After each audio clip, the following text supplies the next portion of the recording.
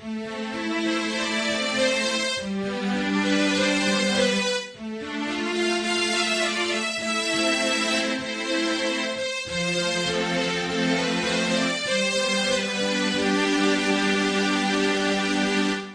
to John Longwell Media, creative multimedia including music, inspirational messages, and audio prose.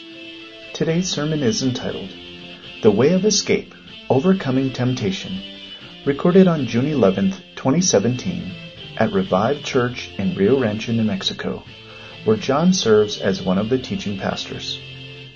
I pray you will be blessed by the message as you listen. Here now is John Longwell. Let's go ahead and pray as we get ready for the Word. Lord God, we thank you for this time of worship this morning. We can come and just surround ourselves with your love and express our adoration to you. Lord, I pray as your Word goes forth today that it would be a practical message, that it would find a place in each of our hearts. Lord, just allow me to get out of the way and allow your Word to just speak. Just pray these things in your mighty name. Amen. Oh, Pastor Sean asked me to preach today. He wasn't anticipating being here today, but he also wasn't anticipating there being snow where they were going to go hiking. So we have the pleasure of having him back and Jimmy back today. I was actually sharing with him this morning that I'd heard on the news that even Maine had their ski resorts opened into the first week in June, which is amazing when you think about that, just how much precipitation and snow we've had. So that just goes to show that don't ever underestimate God and what He can do in the physical things in our lives, let alone the things that are unseen. So the scripture that we're going to be looking at today is 1 Corinthians chapter 10, verse 13, and you can go ahead and turn there. We're going to be spending the majority of our time there. It's a very familiar scripture to most of us, and today we're going to take one of those Google Earth kind of looks, and we're going to really zoom in on this particular scripture here. And we're going to kind of dissect it sentence by sentence, word by word. So 1 Corinthians 10, beginning in verse 13. No temptation has overtaken you that is not common to man. God is faithful, and He will not let you be tempted beyond your ability. But with the temptation will also provide the way of escape, that you may be able to endure it. Familiar scripture? A lot of you guys heard this one before? All right. Well, let's get into it. So the very first word, of course, that would jump out to us is the word temptation. And many of us are familiar with that word. You know, we think of sin, a sin that we're tempted by. I think of cheesecake. But this word temptation actually goes beyond that, and it actually can represent the words trial and testing. And sometimes we find ourselves in the midst of a trial that we didn't create, or maybe we did create. Sometimes it's a little greater than what we thought, and we can't get over it in one day. You go to bed with it at night, you wake up with it the next morning. And the other idea of this word temptation is the word testing. And I can sometimes see that even as a season of testing. And that season can sometimes be weeks, months, and even years. And so just kind of keep that definition in mind as we go through this. Now, the other distinction that's made here is he says, no temptation has overtaken you that is not common to man. And that's a double negative. So he's basically saying that the temptation that will not overtake you is common to man, which means that it's very familiar that everybody may have experienced these same kind of temptations, trials, and tests. It gives us another thing that it is not. He's saying this is not a demonic temptation. It's not something that would require angelic abilities to overcome. And so, in order for us to get a wider sense of what kind of common temptation this is, let's go ahead and read 1 Corinthians chapter 10, verses 1 through 12, which is the first verses that lead right up to verse 13. And just a little word of encouragement. Anytime you get to a particular scripture in the Bible, never take it out of context. I mean, it's good to just read that, and you can read that in encouragement. But in order to get a fuller understanding of the word, go ahead and read the entire chapter in which it dwells. It would be almost like telling somebody where you live without telling them the street that you live on. You have to have something more than just that one location. You've got to be able to see it in the larger geography of the Bible. So as we read 1 Corinthians chapter 10, beginning in verse 1. For I do not want you to be unaware, brethren, that our fathers were all under the cloud, and all passed through the sea. And all were baptized into Moses in the cloud and in the sea. And all ate the same spiritual food, which was manna. And all drank the spiritual drink, for they were drinking from a spiritual rock which followed them.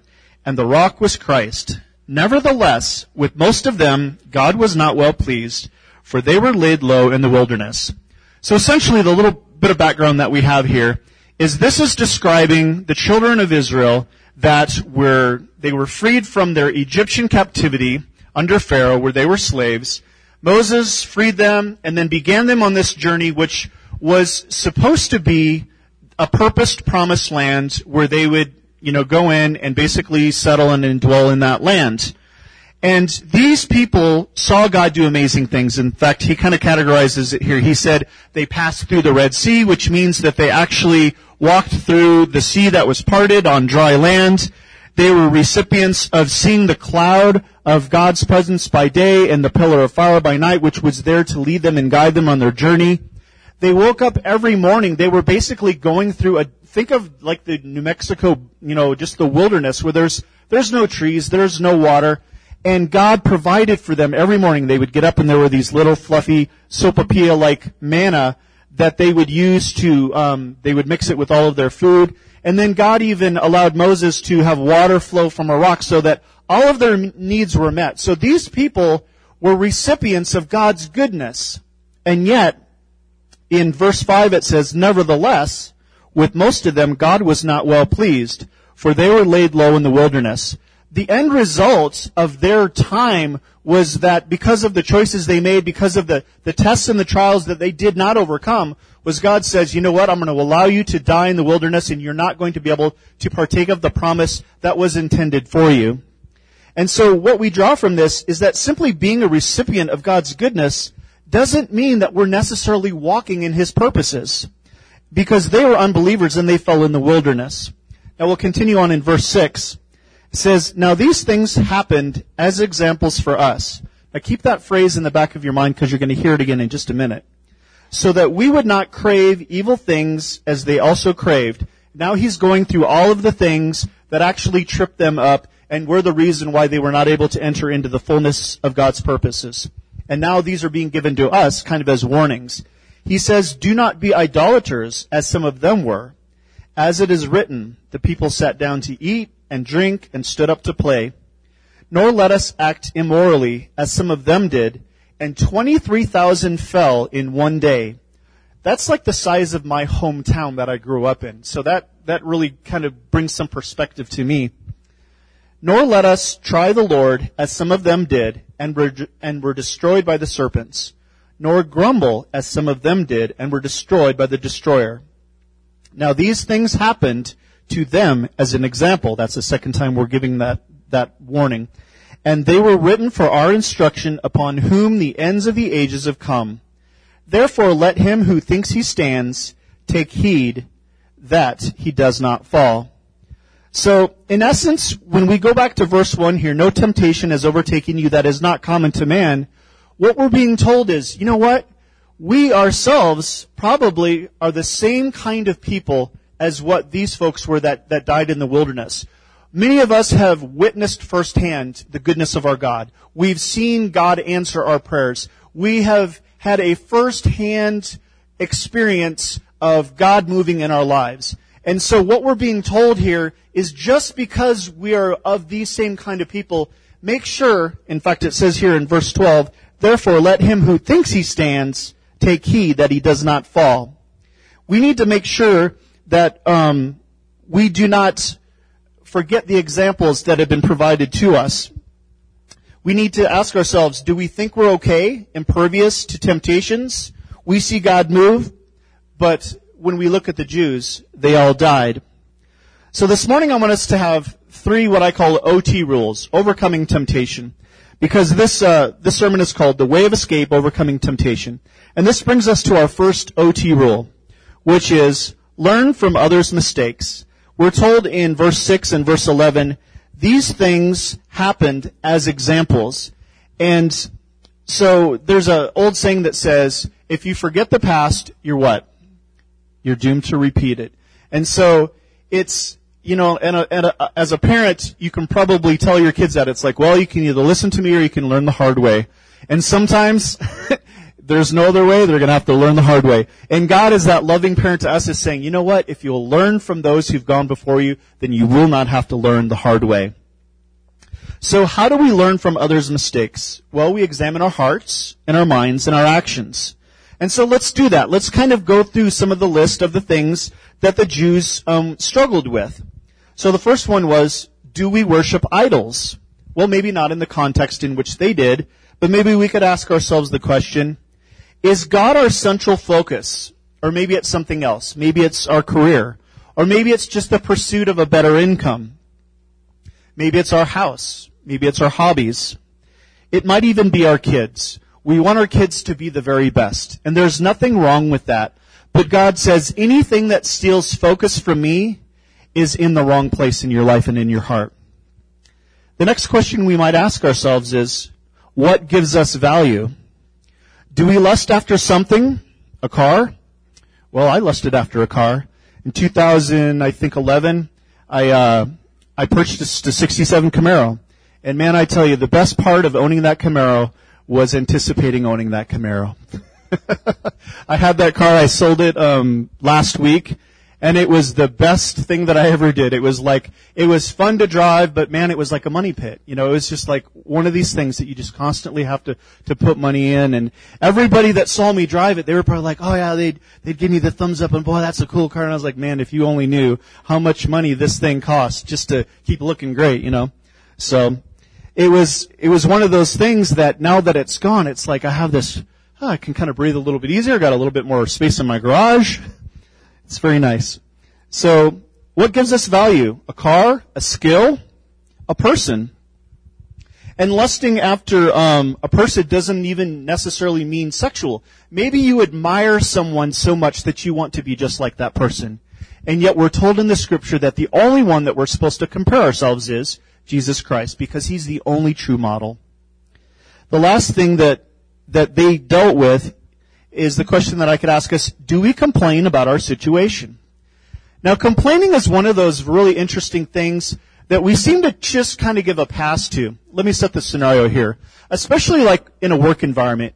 Your coworker comes up to you, you tell that they're kind of visibly upset about something. They begin to share a story with you, maybe something their boss said to them, or maybe it's a policy at work that changed that they're really having difficulty with. And you're like, oh man, I can totally understand where you're coming from. And in your attempt to support them, you begin to commiserate with them. And then, maybe the next break that you have as a team, everybody else is like, oh yeah, man, I really hate this. Well, what started out as this small little group of support becomes this whole team of negativity. It's that whole misery loves company. And it takes on an identity of itself so much so that it seems to steal focus from everything. And we as ourselves, I'm just trying to be supportive at work, we find ourselves being drawn into that same negativity. And yet in 1 Thessalonians 5:18, this is how we're told to respond to those kind of things. He says, give thanks in all circumstances, for this is God's will for you in Christ Jesus. Now notice he says, not because of all circumstances, but in all circumstances. You see, we can give thanks because of the very next sentence in our scripture today. No temptation has overtaken you that is not common to man. God is faithful. We can give thanks because God is faithful. He is in the midst of our trials, especially when we worship Him. We've just been going through our series about worship. A couple of weeks ago, I actually had shared a message on how when we praise and worship God, the glory of God is brought down into whatever trial, struggle that we happen to be dealing with. And as I was preparing this message today, the Lord gave me this phrase. He says, when we give thanks, thanks is like the welcome mat before we enter into the house of worship. And I thought that was really cool. So, God is faithful and He will not let you be tempted beyond your ability. This essentially means God is in control, always and in everything. And I think it's very interesting how He says, God is faithful, and this is our verse, and He will not let you be tempted beyond your ability. God wants to establish that in our hearts. He wants us to embrace that and have us know that second nature. He's saying, you can trust me, you can put your faith in me, I am faithful, And guess what? You're going to need to know that because I'm going to allow some things to come into your life. And so when we experience these times of temptation, trial, and testing, we need to know that, you know what, God has allowed them. And that can be a difficult word for some of us to understand at times, but understand the context in which this is given. God will allow trials and tests into our lives, but only under His close scrutiny and control. You see, we don't know our limits, but God does, and we must trust He will press us right up to, but never beyond our limits. So this brings us to our OT rule number 2. Overcoming temptation rule 2 is trust God in your trials. And what I mean by trusting God is seek God, thank God, and surrender to God as we go through these trials. Psalm 125 verses 1 and 2 says, "Those who trust in the Lord are as Mount Zion, which cannot be moved, but abides forever." Well, I've never been to Mount Zion, but I've been up the Sandias a few times, and so I replaced the word the Sandias there because as I get up and I drive to work every morning, and sometimes, you know, depending on the time of year when the sun is just coming up over the mountains, it's amazing. And Sandias means watermelon, and it's because when the sun shines on the mountains, it sometimes has that pinkish kind of a hue to it. And so I replaced that scripture because that's more relevant to me. Consider all joy, those who trust in the Lord are as the Sandias, which cannot be moved but abides forever. As the mountains surround Jerusalem, so the Lord surrounds His people from this time forth and forever. So let's go ahead and continue on with our verse. So no temptation has overtaken you that is not common to man. God is faithful, and He will not let you be tempted beyond your ability, but with the temptation will also provide the way of escape, that you may be able to endure it. So with the temptation, He's going to provide a way of escape. What's very interesting is that when God allows the trial, He also provides the solution. It's like they go out hand in hand. God will never put us in a situation where He has not already planned our escape or planned a way for us to overcome that. And it's very interesting. In this very scripture, He says, "But with the temptation will also provide the way of escape." The way of escape, like our temptation, is often gradual. It's not instant. And sometimes that's our prayer. Oh God, please remove this temptation, this trial from me. And yet sometimes it's taken us a long time just to get ourselves into that situation. Well, when it takes a long time to get into it, it's sometimes going to take a long time to get out of it. Because it's not just turning your head, it's sometimes retraining the way that you live your life. I want to share a scripture which is kind of the twin scripture of 1 Corinthians 10:13. It's found in James chapter 1, verses 2 through 4. It says, "Consider it all joy, my brethren, when you encounter various trials." This word trials is the exact same word that we've been looking at here. Temptations, trials, testing. He says, "Knowing that the testing of your faith produces endurance, and let endurance have its perfect result, so that you may be perfect and complete, lacking in nothing." He's saying that He wants us to be able to endure it. He wants us to be able to be perfect and complete. And there's two interesting things that go on here. We learned earlier that God is faithful and that He will not let you be tempted beyond your ability. But God will allow you to be tempted. He will allow you to be tried. He will allow you to be tested. So God is allowing that within our lives. And now God is saying, guess what? There's an area that you have authority over now in this trial. And that area that we have is to let God do what He's going to do. And that is where we can truly partner with God's trial and temptation. And it's really for one reason, so that we will be able to grow beyond where it is that we are. And as the scripture says, that you may be able to endure it or to bear it. Now, sometimes when we're going through it, it seems like God is trying to kill us, but He's really not. In the end, He really wants us to live, thrive, and be complete. As that scripture says, "And let endurance have its perfect result, so that you may be perfect and complete, lacking in nothing." You see, the way of escape is not by removing the trial, but through enduring. God knows our limits, and He wants us to grow beyond those limits. When I first got into weight training and stuff when I was in high school, and the teacher would say, you gotta lift it until it burns. You gotta lift it until it burns, because unless you get to that place, then you're actually not doing anything for your muscles. When you go from the 2.5 pound barbells up to the 50s, you're actually tearing that muscle. And it's through that tearing process that as the muscle is rebuilt, that's how it gets bigger. That's how you get stronger. And when we go through these trials, a lot of us can feel that burning. We're just like, sometimes you walk away and go, man, I don't even know how I survived that. That was really intense. But it's trusting ourselves to God. But then the next day comes and you're like, okay, the mercies of God are new every morning, and thank God for that. Sometimes a day comes along that you don't even know how you get to the end of it, but you're just hoping that the end will come quickly. Now, the way of escape is basically through enduring. And we might say that gaining endurance is learning to be obedient, and learning is enduring. The worst thing that could happen in a trial is for you to go through the entire trial, because a trial will eventually end. Time will take its toll, and it will pass through. But the worst part of going through a trial is not learning something, not taking something away from it. And that's what God wants us to do. He says, if you will look to me, if you will trust in me, then I will show you the purpose in this trial. Because the worst thing is to have to go through that trial again. And sometimes, we think that, getting out of this relationship or getting out of this job or even moving to a new city, I'm just going to leave all my trials behind me. But guess what? When you get there, if you haven't successfully dealt and grown through those things, you're going to be faced with them all over again. You may think you've buried it for that season, but after a while, it's going to come back up. It's like those weeds that you pull. 6 weeks later, they're going to be back. So gaining endurance is learning to be obedient. So we could say the way of escape is obedience. And notice that it doesn't say a way of escape as though there are many. Because when it comes to our walk with God, we're either walking in obedience or we're walking according to our own plan. And I've heard it say that if you want your results, then do it your way. If you want God's results, then do it God's way.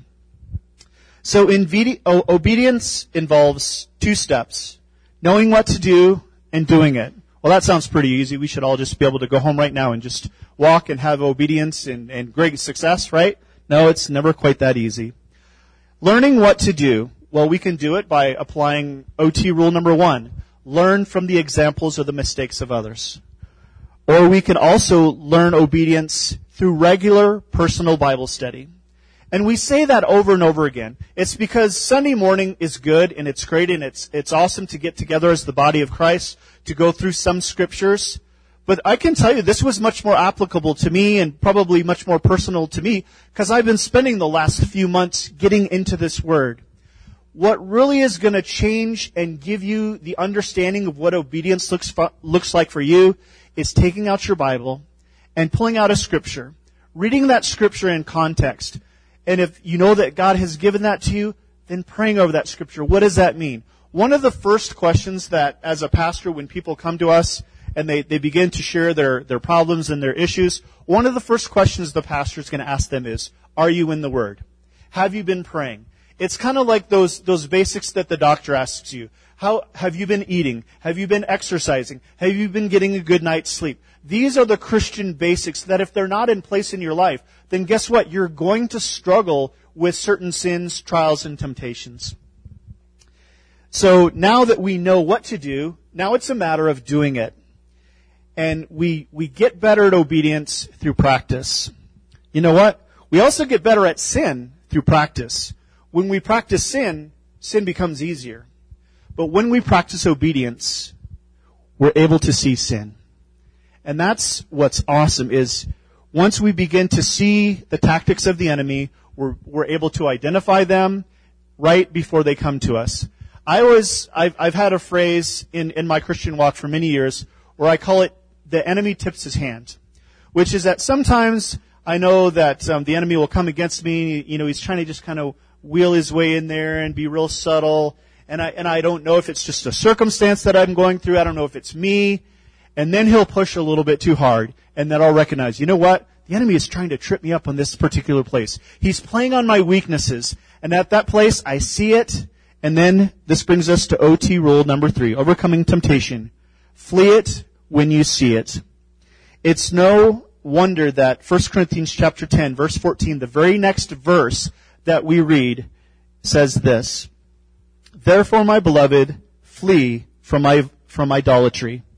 You see, the first 13 verses have been instructions leading us up to verse 14. We think that verse 13 is really the crux of how to overcome temptation, but it's really not. Verse 13 is just the process. So let me just do a quick recap.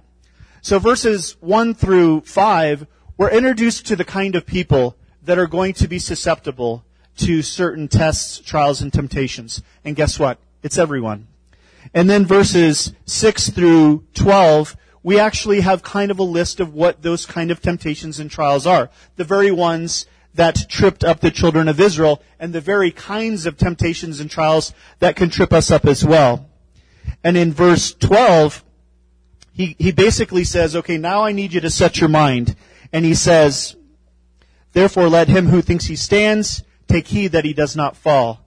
And then verse 13, he basically just explains, this is the process for temptation.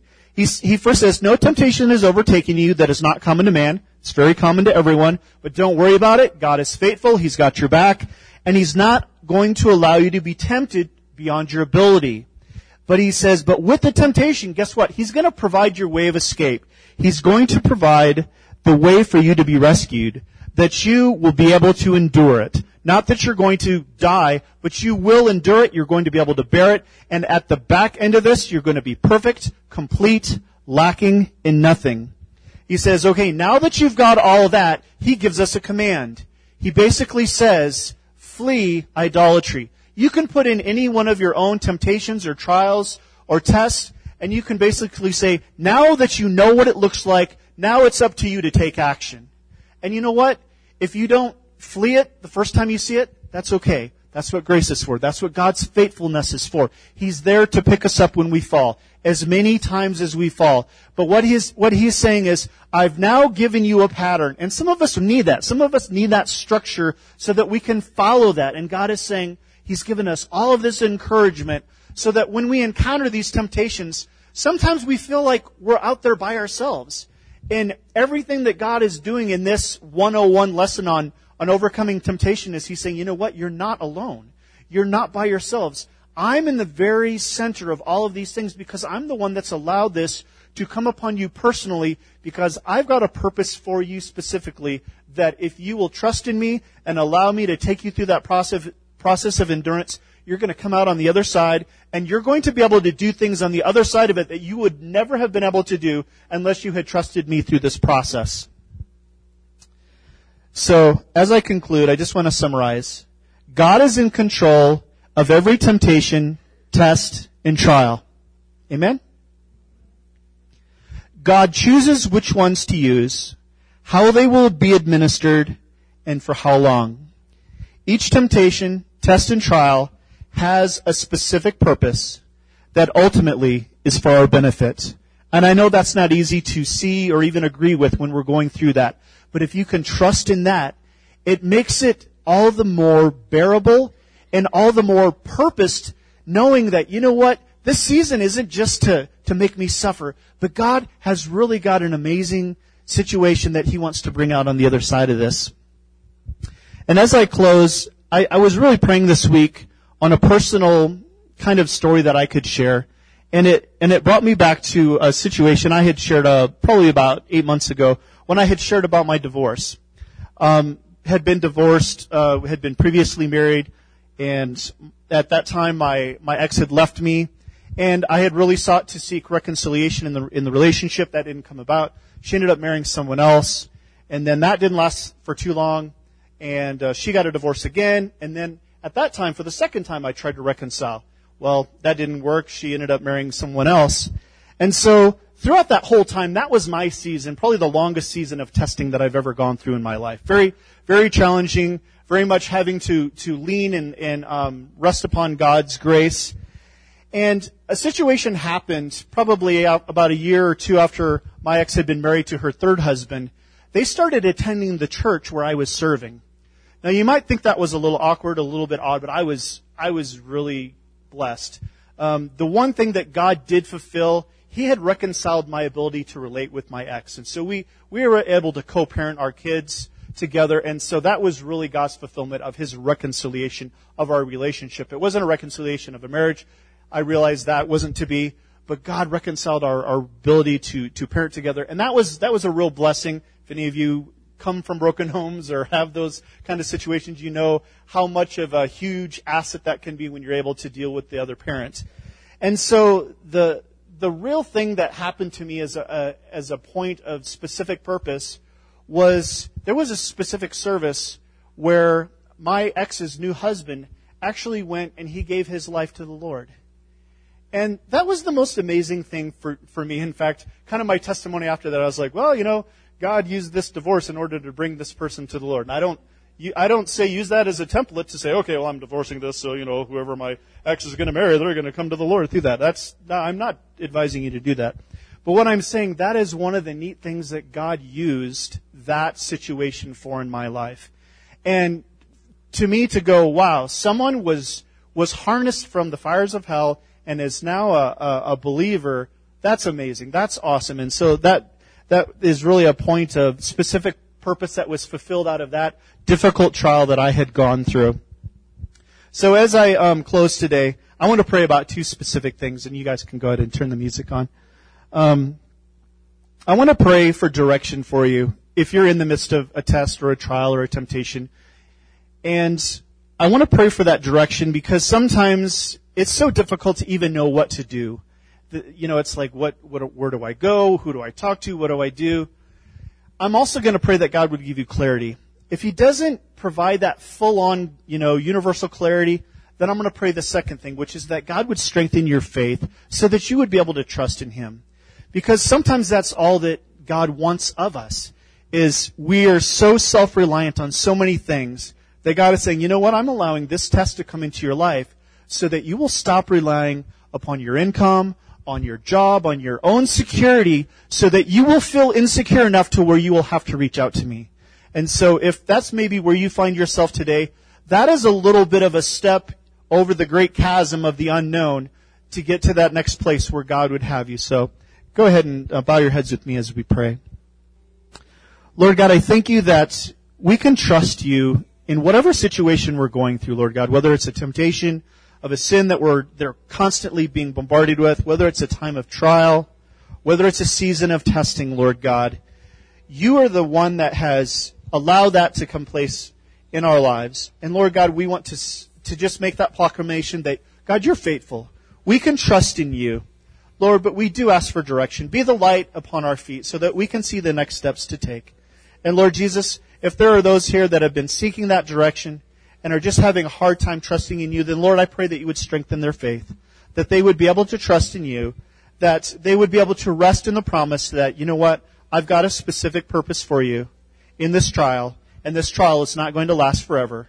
And when you come out of it on the other side, you're going to be perfect and complete, lacking in nothing, ready to take on the next big challenge. Lord God, we do give you praise. We give you glory. In your mighty name, amen. We hope you've enjoyed this inspirational message. Please email questions, comments, and booking information for John to mail@johnlongwell.com. To see the full range of creative works, including books, inspirational messages, music, art, and web development content, please log on to www.johnlongwell.com. Thank you for listening, and may God's blessings be yours in abundance.